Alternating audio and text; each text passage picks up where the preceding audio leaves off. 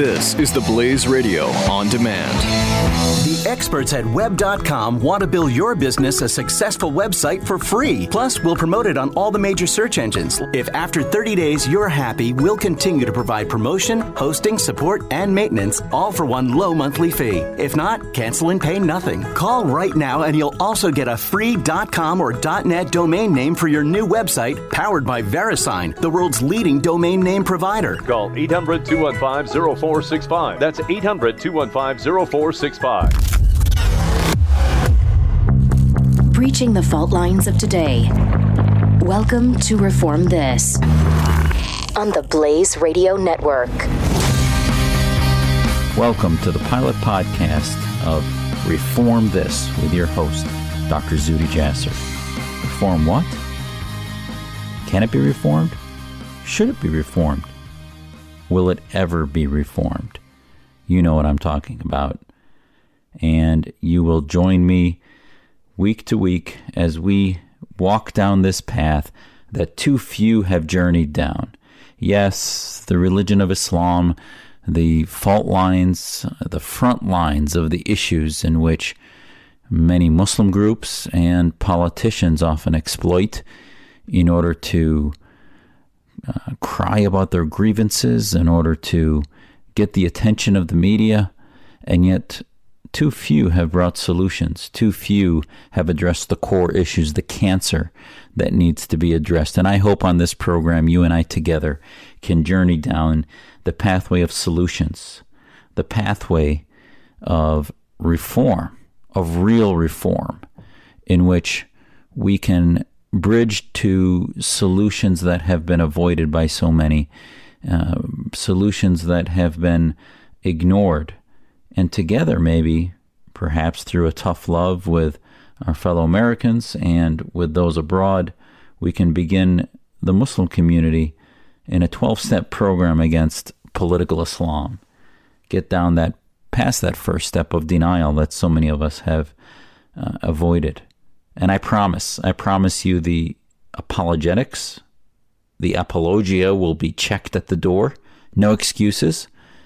The first step of denial will be breached, and together we'll learn about terms that are bandied about, from radical Islam to Islamist to jihad to Sharia to political Islam to the terms related to organizations such as Islamic State, Al-Qaeda, Muslim Brotherhood. These groups that are thrown about, some of whom are obviously terrorist groups and others are large political movements.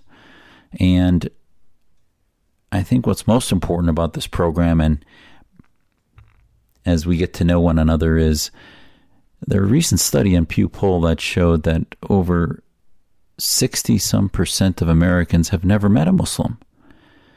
And yet the fear towards the religion of Islam since 2001 has grown. After 9/11, it was 33% had a negative opinion about the religion of Islam. And then in 2012, studies showed that over 60% had a negative opinion. If you listen to the Islamist grievance groups, they would blame Americans, they blame bigotry and other issues, whatever it takes not to blame themselves. And yet, listen, my day job is as a doctor, and I treat disease. And in this disease that we're treating, I have taken upon myself, and many of you know, and I'm here with you today because I've gotten to know Glenn Beck, and he put me on national TV when no one else did back in 2006. We got to know each other on CNN Headline News, and then I followed him to Fox as a expert commentator, and now to Blaze TV and Blaze Radio. And thank you, Glenn, for the opportunity to be your friend and join you over the years, and now bring America and the world the first podcast in the West on reform-minded Muslims, on the ability of Muslims to confront the areas that need reform.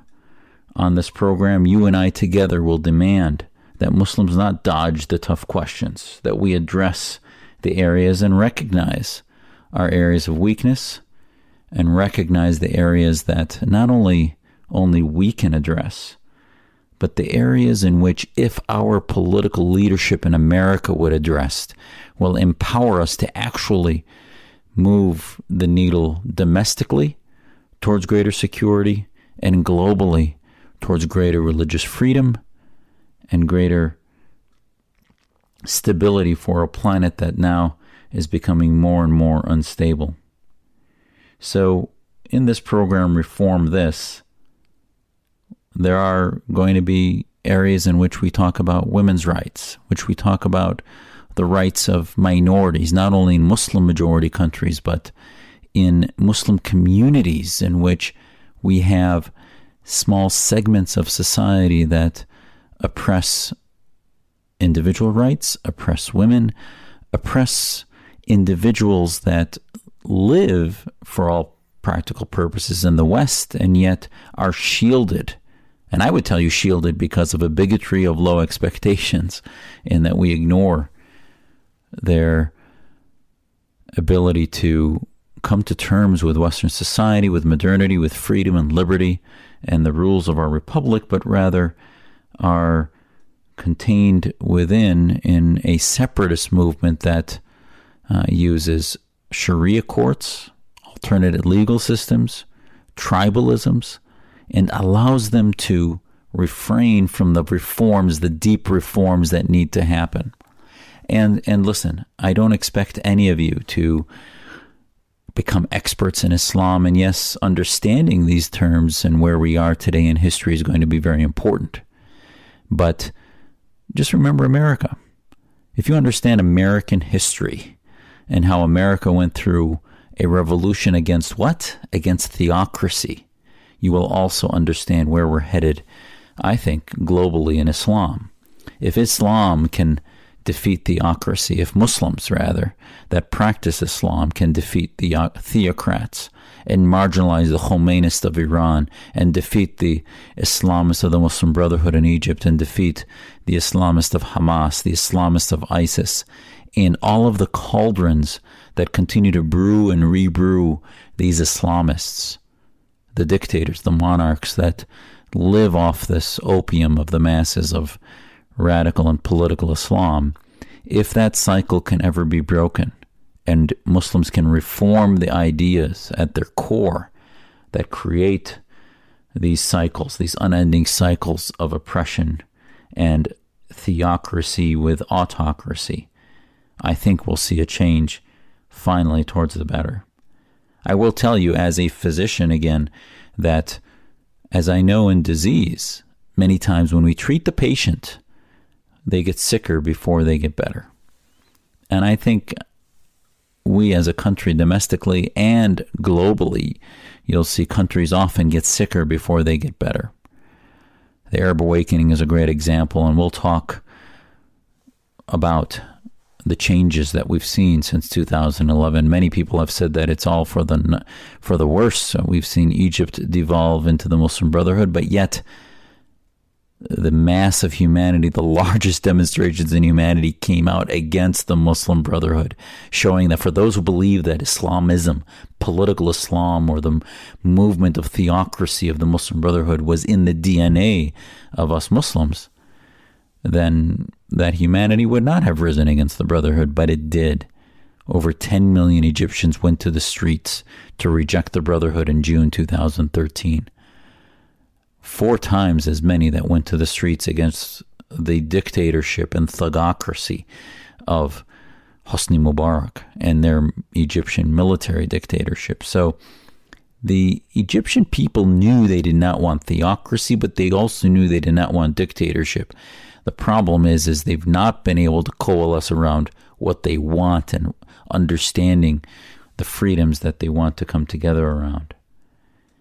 So as we tackle these things, I think from the granular level, we'll have to address issues and begin to, from a clinical standpoint, as we address women's rights, as we address Sharia in its public place, Muslims in America, as we look at national security and policy, we will begin to, on the front lines, dissect the areas that need reform.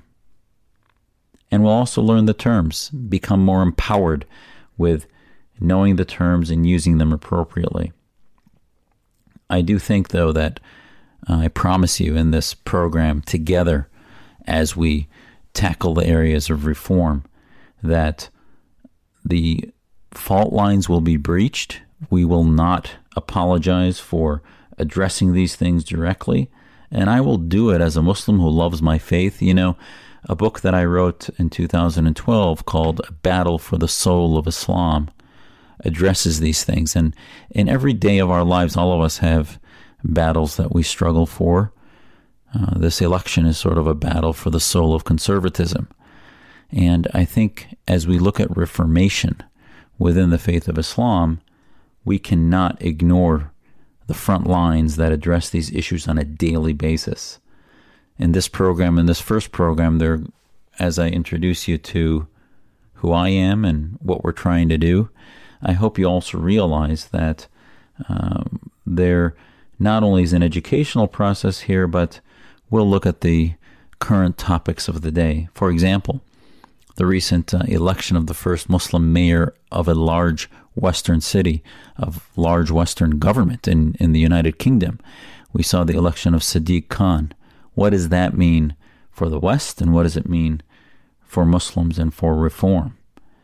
I'll introduce you to the Muslim reform movement, which was a culmination of years of work at the organization that I head at the American Islamic Forum for Democracy.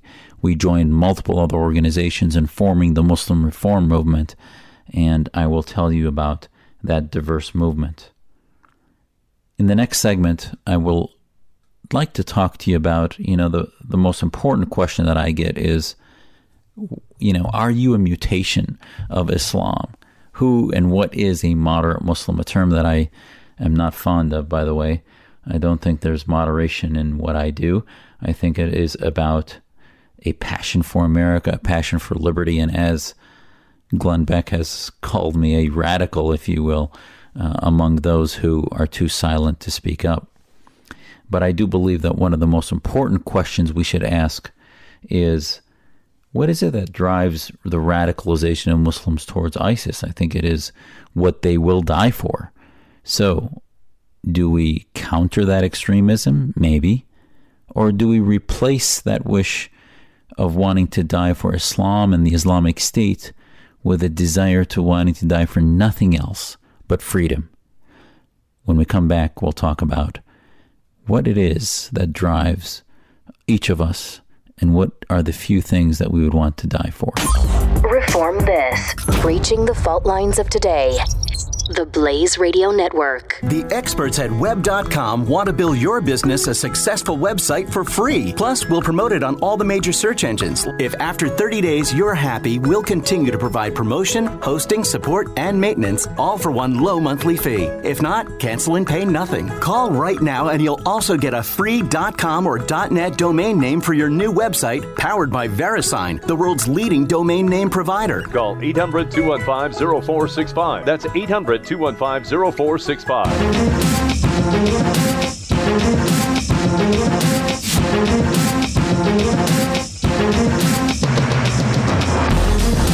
Breaching the fault lines of today. This is Reform This on the Blaze Radio Network.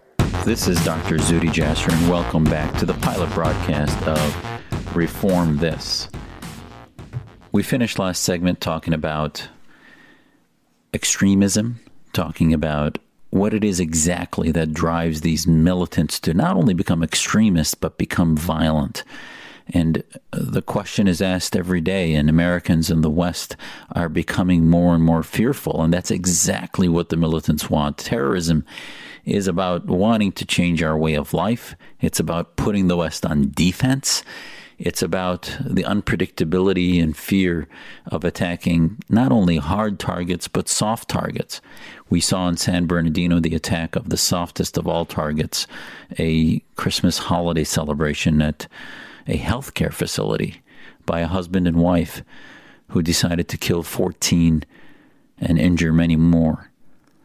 And then as we see before that, Chattanooga, we see Paris, twice in 1 year. And then the second time, we saw a cell commit an act of terror, a number from that cell then get away and go on into hiding, to hide not in a enclave in Yemen or in Libya, but they hid in Belgium, inside Europe, inside a safe harbor from the West, which was a neighborhood that was a land of Islam inside the land of war. And the radicals divide the world into Dar al-Islam, or the land of Islam, and Dar al-Harb, or the land of war.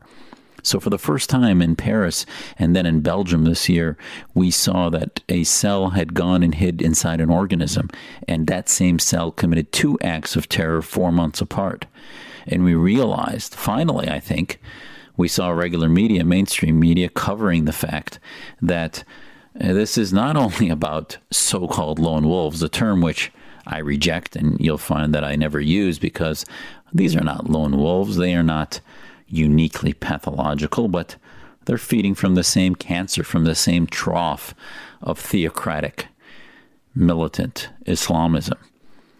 But at the end of the day, we are seeing our own governments, our own society protect our way of living, not by anything functional, but by a random, if you will, prayer of a whack-a-mole program. And that we think that somehow by looking for not the extremists, but we look for the violent extremists, and we look to when they're about to commit an act to protect our homeland. And that's why, to do a whack-a-mole program, we have had to have the largest agency in government, because there are so many areas in which we have to basically look only for when these folks become militant. So you look at Chattanooga, and the Chattanooga terrorist, days before he committed the act, was posting, one day he's posting posts about wanting to establish Islam on earth, and the next day he's then beginning to gather weapons. And the only time in which our security apparatus could actually begin to restrain him and find him would be when he was gathering weapons. But before that, with his extremist ideology wanting to establish Islam, that's off. That is just off their territory. And I'm here to tell you, and I think in this program, as we look at what needs reform, as we look at the areas in which we Muslims, those Muslims who realize that this is a Muslim problem that needs a Muslim solution, that solution is not just countering the extremism, but rather long before that, when they begin to become Islamist, when they begin to believe that the government, that the system, that the party should all be identified as Islamic. That's what Islamism is. It's a belief that their faith is completely wedded to their political identity, their national identity, and their legal identity in government and in society. That legal identity being the Sharia state, or Islamic law being called Sharia. Now listen, I have Sharia in my own life as far as the way I pray, our diet, and other things. And just like when we talk about Islam, there are personal, pietistic Islam, and then there's political Islam. And I hope as we go through this program together, you'll begin to understand the difference between political, state-established Islam versus personal, pietistic Islam. And no, Muslims have not succeeded at separating those two. And until we do so, until we begin that pathway of reform, we're going to continue to be threatened.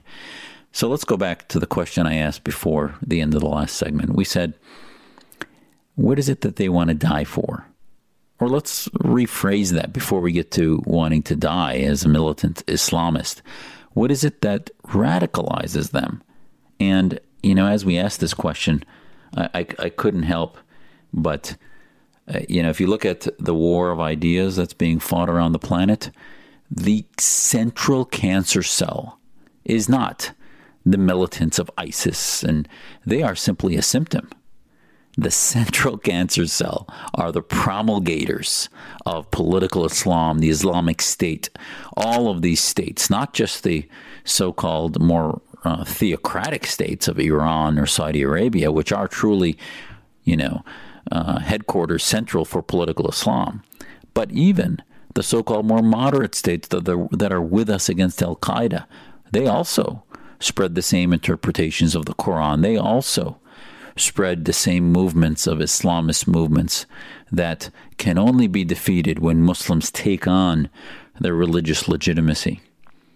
But it's interesting now, the debate about the use of the term Islamist has, I will tell you, almost been lost. Why?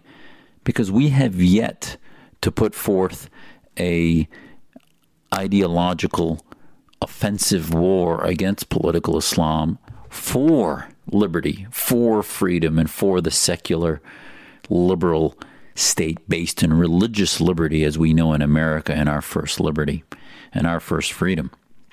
Instead, we've been barraged by entities, the leading one of which is Al Jazeera. Al Jazeera is a billions of dollars operation out of Qatar, an autocratic monarchy that has a state-owned media arm that is often falsely portrayed in the West as being this bastion of freedom that has helped advance ideas of the Arab awakening. And sure, it has been responsible for some of the changes in governments and some discussion of advancement of rights for Muslims and perhaps others, but there's no doubt that it is no different when it comes to American security, when it comes to the defense of real, genuine liberty. It's no different than Pravda was in the Cold War. And when you look at today's evil empire, which is the OIC, and we'll talk about this later, but the Organization of Islamic Cooperation is today's evil empire, a conglomeration of many Islamic states that come together for one reason, which is uniting against the non-Islamic world. They form a voting bloc in the UN, and the OIC is basically today's evil empire. And the head information operation of that comes out of Saudi Arabia, where the OIC is based, but also out of Qatar and their media arms. And Al Jazeera is the home base for the Muslim Brotherhood's media arm. And you'll look at, for example, their number one program on Islamic law or Sharia and life is led by the world's leading and foremost Sunni scholar, Yusuf al-Qaradawi. Supposedly 60 million Arabs listen and watch his weekly program on Sharia.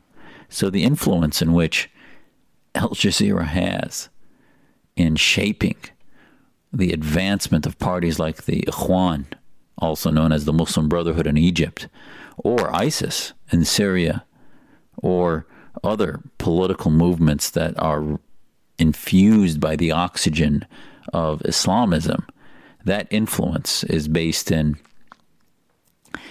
the power of Al Jazeera. Now, thankfully, we were doing cartwheels when we heard Al Jazeera America was going to shut down, because it wasn't helpful to reform. It was an obstacle. It was a loudspeaker for the Islamist grievance movement, the Muslim Brotherhood legacy groups in America. And that loudspeaker was thankfully shut down in the beginning of April 2016. It failed. And no thanks to Vice President Al Gore, who sold it to the Qatari royalty for $500 million. He gave them access to the family rooms all across America through his his cable TV channel that he sold. And within a few years, they failed. They weren't able to take the losses they were suffering because their viewership just did not grow. And that loss happened despite us not having an offensive operation against them. Imagine if we had today an operational U.S. information agency like we did in the Cold War that was pushing and had as a mission to counter Soviet communism and socialism and advance capitalism and advance freedom.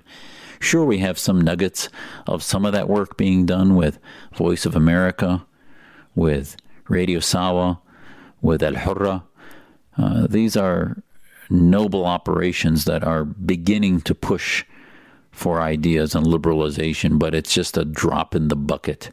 These are small budget operations that really need thousands of times more magnitude of an information operation. So that's Al Jazeera. When we come back, I'm going to play for you a sort of a nugget of a clinic, if you will, of a little piece on radicalization and how Al Jazeera now not only and the Ikhwan and the Islamists want us to stop using the term Islamism, but now even the term radicalization they don't want us to use. The world is upside down. Every day we see examples of Orwellian changes in the vocab and in the words and the lexicon of what they will tolerate and will not. And that puts us on the defense. So when we come back, we'll talk about what is a radical, what is not a radical, after we listen to the blithering idiocy that was recently posted out of Al Jazeera. Breaching the fault lines of today. This is Reform This on the Blaze Radio Network. The Jeff Fisher Show. A store in Owensboro, Kentucky decided that, you know what, we're not going to take sweaty money anymore. And they put a sign on the door. Due to rising temperatures, we will not be accepting boob or sock money. This is going to be the beginning of we don't need cash anymore. Man, you want to talk about putting some people out of business, out of tip money. I mean, people aren't putting prepaid debit cards into the underwear straps and on the boob straps of the dancers. The Jeff Fisher Show. Saturday morning, 6 to 8 Eastern on the Blaze Radio Network.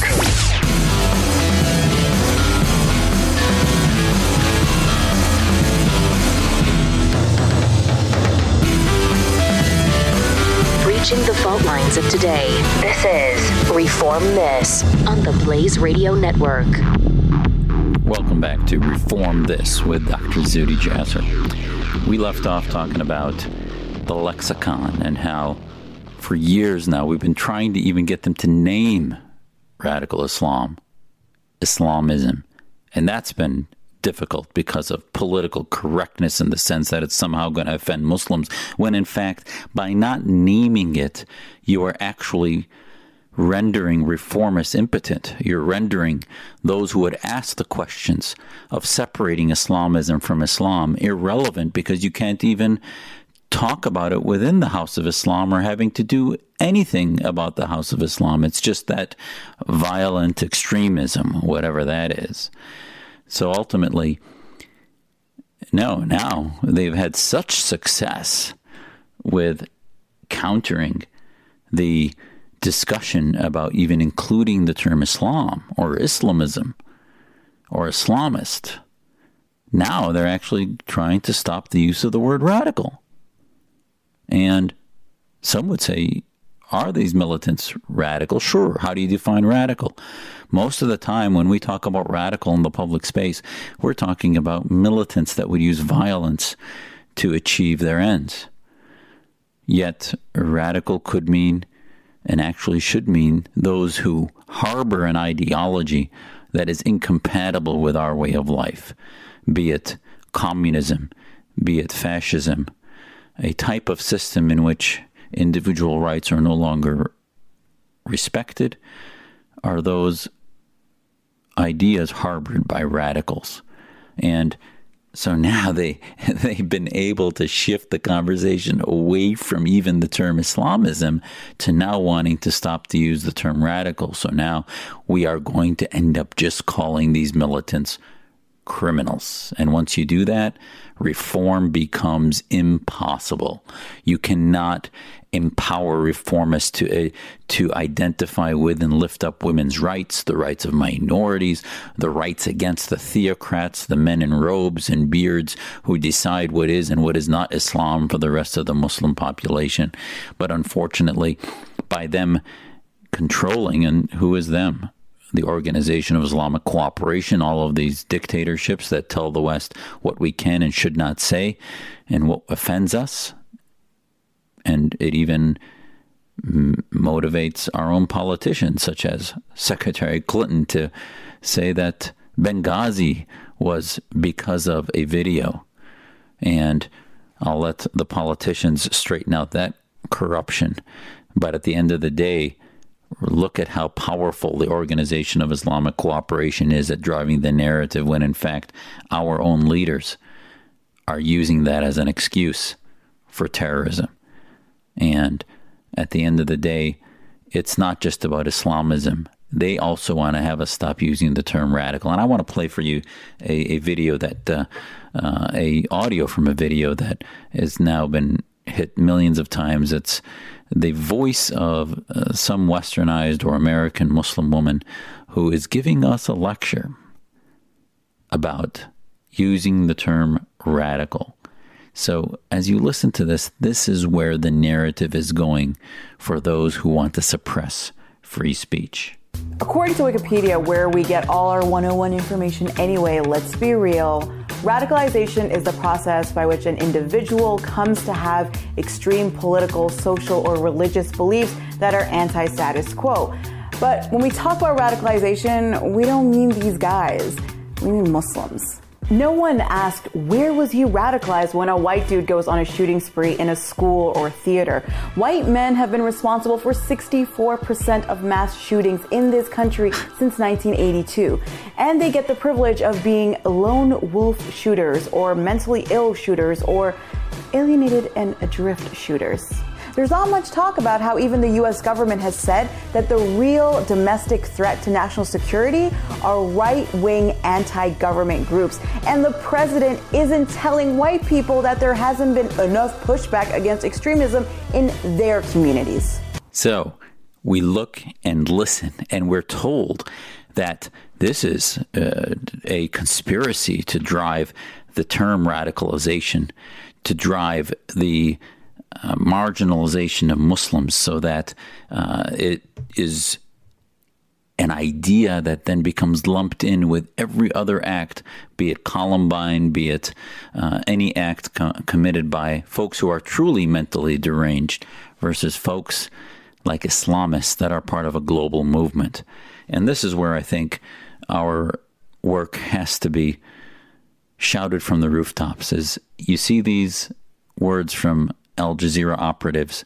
They not only want to suppress looking within the House of Islam, but they want to put us on defense. They want to do this moral equivalency that somehow it is no different for any other act that's committed. They give you false statistics that are done in vacuums, as you heard her screeching talk about.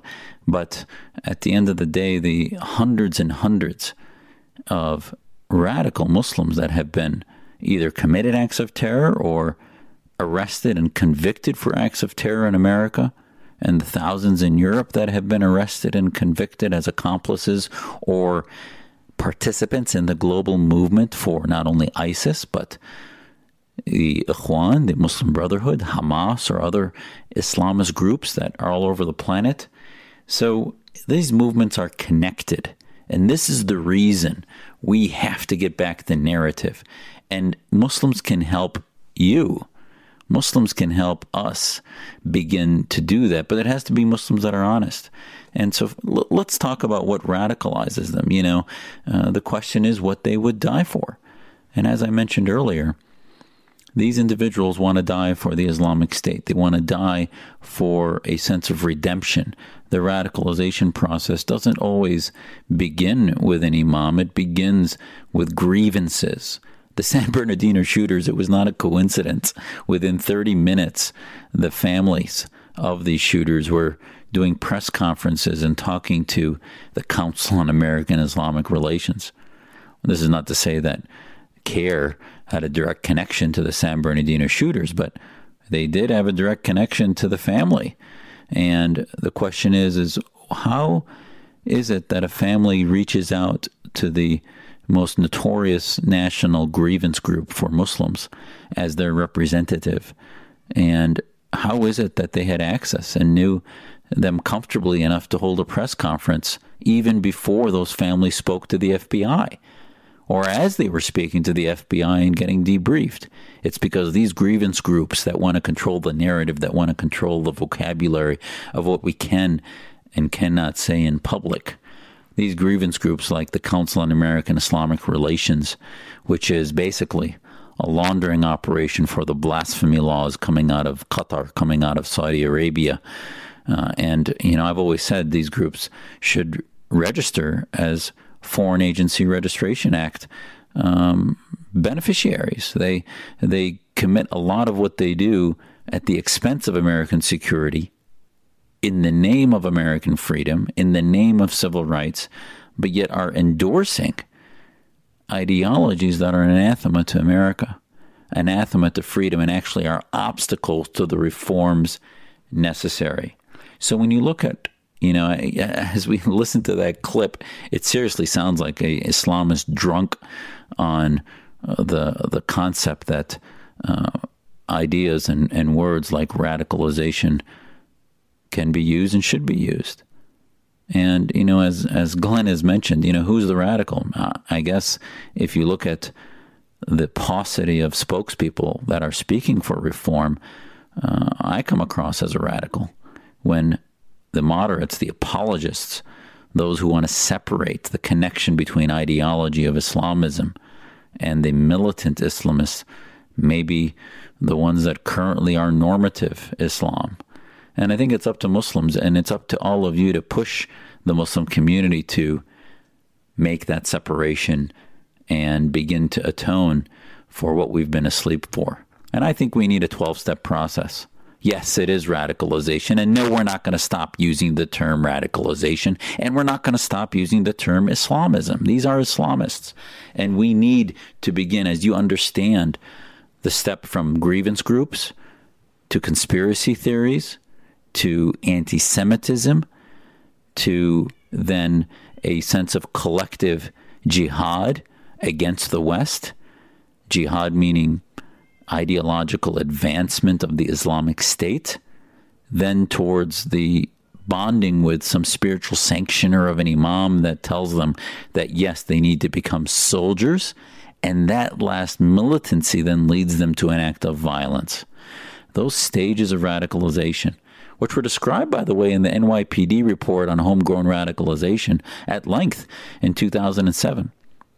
Oh, sorry to tell you, that report based on an agreement in court before it ever went to trial, but an agreement and settlement from Mayor de Blasio, who surrendered all of the work from the previous Commissioner Ray Kelly, Mayor Giuliani, and others who led the way in creating a strategy to begin to identify the process of radicalization. Now, that report has been removed.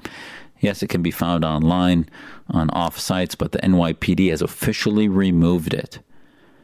And it just breaks my heart, not only as a Muslim, but as an American, that the country that my family came to, escaping persecution and looking for freedom, that this country now can't even maintain a factual 40-page report on radicalization and the steps involved. But no, we have to get lectures from Al Jazeera and video clips with the nauseating, drunken attempt to try to control the narrative of what is and what is not radicalization. So at the end of the day, these radicals want to die for their Islamist dreams. These radicals are stealing our youth for their mission to join the jihad.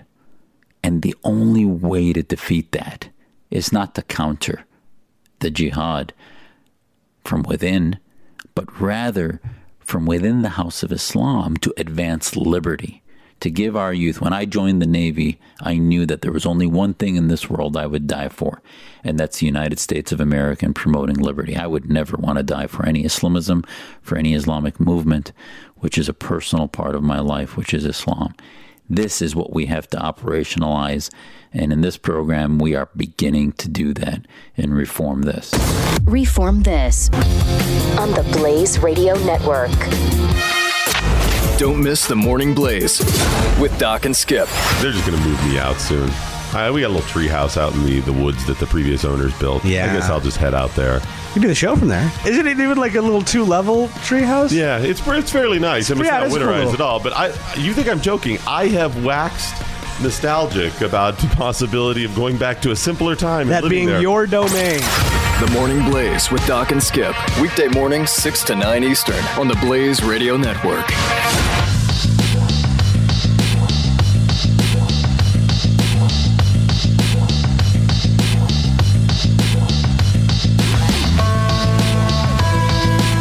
You're listening to Reform This, the Blaze Radio Network.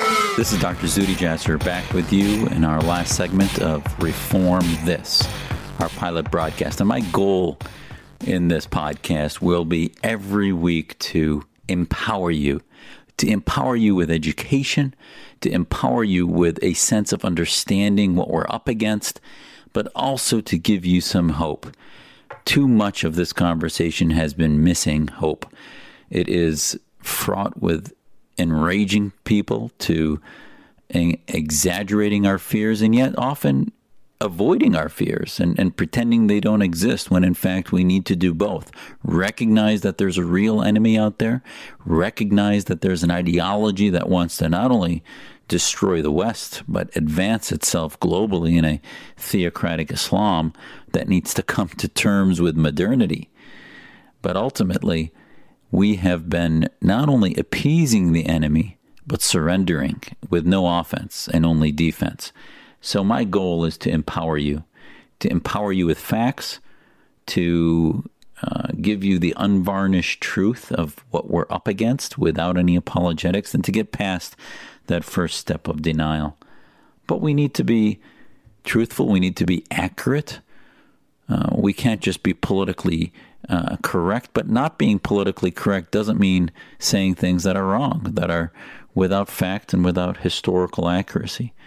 So I hope we can do that. You know, there have been a lot of milestones, one of which was we were reminded of this week by Daniel Pipes, who wrote a piece about the Sykes-Picot Agreement being 100 years old. And that agreement was one that basically carved up the Middle East into the nation states that we know of today in the era of the early 20th century. And what's fascinating about this 100 years is that there are many concerned, and as Glenn Beck had talked about early on, is that whole map going to change?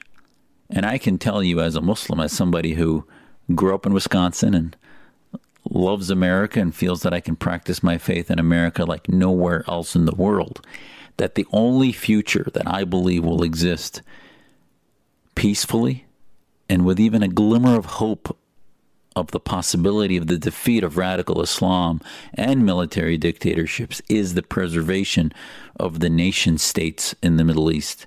And those nation states need to be ones not unified with Baathism, which was a social fascist party in Syria, or the NDP party of Egypt, which is another socialist, fascist, Arabist, racist party, if you will, or the royal families and the tribalisms of Saudi Arabia and the Gulf states, but rather a nation-state unified around the ideas of secularism and liberty, of religious freedom. And this is what, you don't all have to become experts in Islam to figure out possibly what could be the hope of the Middle East. And this was the evolution of America.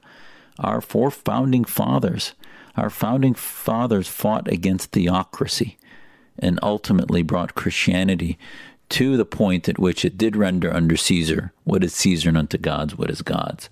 And I think ultimately this is the evolution now. It's surely, as we've seen, going to be bloody. It's surely going to be a cataclysmic battle within the House of Islam. But, I think as we walk through this journey together, you'll realize that if the West sits this out, not militarily, because we can't kill all the jihadists, but if you sit this out intellectually and in the battle place of ideas, that vacuum will be filled by more militant, more powerful, more armed, and monetarily supported Islamists from Iran and the Khomeinists of the Shia to the Wahhabists of the Sunni in Saudi Arabia to the Muslim Brotherhood of Egypt and on. And the vacuums of those who started seeking freedom like they did in Syria will be filled by the Islamists of the world and the petro-Islamists of the Gulf states when we sit these out. So I think ultimately, I read a great piece by Bob Satloff in the Washington Post last week, which talked about what does never again mean. And he very courageously wrote that in Syria, there have been 2 genocides happening. One started by the Assad regime and now has killed almost 500,000 human beings, 95% plus which are Sunni attacked and killed and slaughtered by the Assad regime simply because they are Sunni and because they were part of a revolution. A revolution that did not just start as a Sunni revolution, but started as a revolution of all Syrians in the urban areas, in the rural areas that wanted to be free. And then it spread into the urban and the metropolitan areas of Aleppo in Syria and Damascus. And now we see that genocide continue with Aleppo these past few weeks surrounded and beginning to be wiped out with carpet bombing and tanks by Russian, Iranian, and Syrian government weaponry and helicopters and planes. That's one genocide. The other genocide that Congress appropriately called a genocide was that being committed by ISIS against the Yazidis, against the Christians, by identifying those in those faith communities and identifying them for slaughter. And that clearly they had as a mission to wipe out those faith communities out of their areas in Syria and Iraq. And there's no doubt that ISIS, left to their own devices, would do everything possible to eradicate every other faith, including moderate Muslims who disagree with their theocratic fascism, their Islamism, from the planet. So in Syria, there's been a genocidal sandwich between the Assad secularist, supposedly, but rather Khomeinist genocidal slaughtering of Sunnis to the ISIS genocide against those in Syria. And both have, I think, should be causing us to pause in that what is the role of America? Samantha Power, our ambassador to the UN, literally wrote the book on genocide, and yet has now seen in the 8th year of the Obama administration, an administration that has sat on both hands as it has done nothing to speak out or act out against those who cross their red lines and use chemical weapons. And the Middle East continues to devolve. It's no longer a civil war in Syria. It's a regional war. And again, this is not to say that we need to send our sons and daughters into war, but rather, what is the solution? What does victory look like? And I think ultimately victory looks like the advancement of civil society, the beginning of a new generation of those who, since 2011, have gone to the streets to show that they reject oppression and they reject dictatorship, but have been left alone by the West without a strategy. A West that has sort of left them to fend for themselves, from Tunisia to Egypt to Syria to Iraq. You know, for those who say that Iraq would be has demonstrated that we should stay out of there, I would ask you, just think for 1 second, what would Iraq look like today if Saddam had been empowered during the Arab awakening of 2011? It would look like Syria on steroids, because it's the same militant fascist regime. He would have used chemical weapons. He would have used anything possible. And the contained chaos that we see today in Iraq is nothing compared to what would have been under a Saddam regime during this Arab awakening. So we have to put things in context of where we are. This is not to say that President Bush knew that an Arab awakening was coming, but this is to say that one cannot say that what we invested and put into Iraq was all for naught.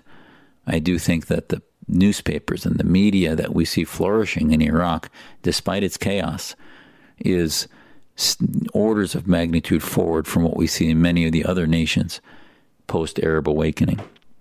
I do think, as we go on this together, victory will look like what we've begun to put in our declaration of the Muslim Reform Movement. A 2-page simple declaration that I would ask you to look at and find at MuslimReformMovement.org. So for those who say, how do you vet refugees? For those who say, how do you vet movements inside these countries? For those who say, how do we figure out which mosques in America are on our side versus those who are against us? We sent out, and this is 14 different organizations that signed the Muslim Reform Movement Declaration, organizations based in Canada, Europe, and the United States that got together and participated in a summit that we convened the American Islamic Forum for Democracy, an organization that I chair. Our website is aifdemocracy.org. We convened a summit, an anti-Islamist summit in Washington. It happened to be a day after San Bernardino. And I'd ask you to go to our website, look at MuslimReformMovement.org, look at our press conference and the courageous leaders. I'm just one of them, of 14 different leaders that made very bold and clear statements against Islamism and about what victory should look like. And our Muslim Reform Movement not only stuck our necks out, but began, we believe, a movement that will begin to catch on. We've sent our 2-page declaration, which isn't only what we stand against, but it also says what we stand for. And we think that can be used as a template. We've sent it to every mosque in America. We're waiting for responses from most of them. We've sent it to every celebrity Muslim that you see on television, on other podcasts, on those who are not being held accountable. And we ask them, where do you stand on these issues? And the questions are simple. Our 2-page declaration says, we stand for human rights and peace. We support the equal rights and dignity of all people, including minorities. We reject violent jihad. We reject caliphism and the caliphate. We reject dictatorships, theocracies, and Islamist extremists. And we rather stand with those who seek freedom. We reject tribalism and monarchies and patriarchies and consider all people equal, with no birthrights other than human rights. We support the equal rights of women, including the equal rights to inheritance, witness, work, mobility, personal law, education, and employment. We stand for secular governance, democracy, and liberty, and we're against all political movements in the name of our religion. We separate mosque and state. We stand against blasphemy and apostasy laws. And the declaration goes on. It's short. It's only 2 pages. And yet, that document can stand, we believe, as a litmus test for those. If you now listen, to get to the point of believing in those principles as Muslims, I get it. We have a long way to go to reform to get to those ideas. But to get to them, once we say this is where we're going, then the West can believe us, can know that we're on the side of Denmark, of Britain, of Finland, of France, of Canada, of the United States of America, that these countries that are based in freedom and democracy, we stand with you because we share your principles. We don't abide by the Cairo Declaration of Human Rights, but rather by the UN Declaration of Human Rights. So look at that document. I'll be referring to it on any of the issues that I bring to you from week to week as I join you in this journey against political Islam, against radical Islam, and for the protection of our nation, our great nation, the United States of America. So thank you for joining me in Reform This, and I'll see you next week. You're listening to Reform This, the Blaze Radio Network.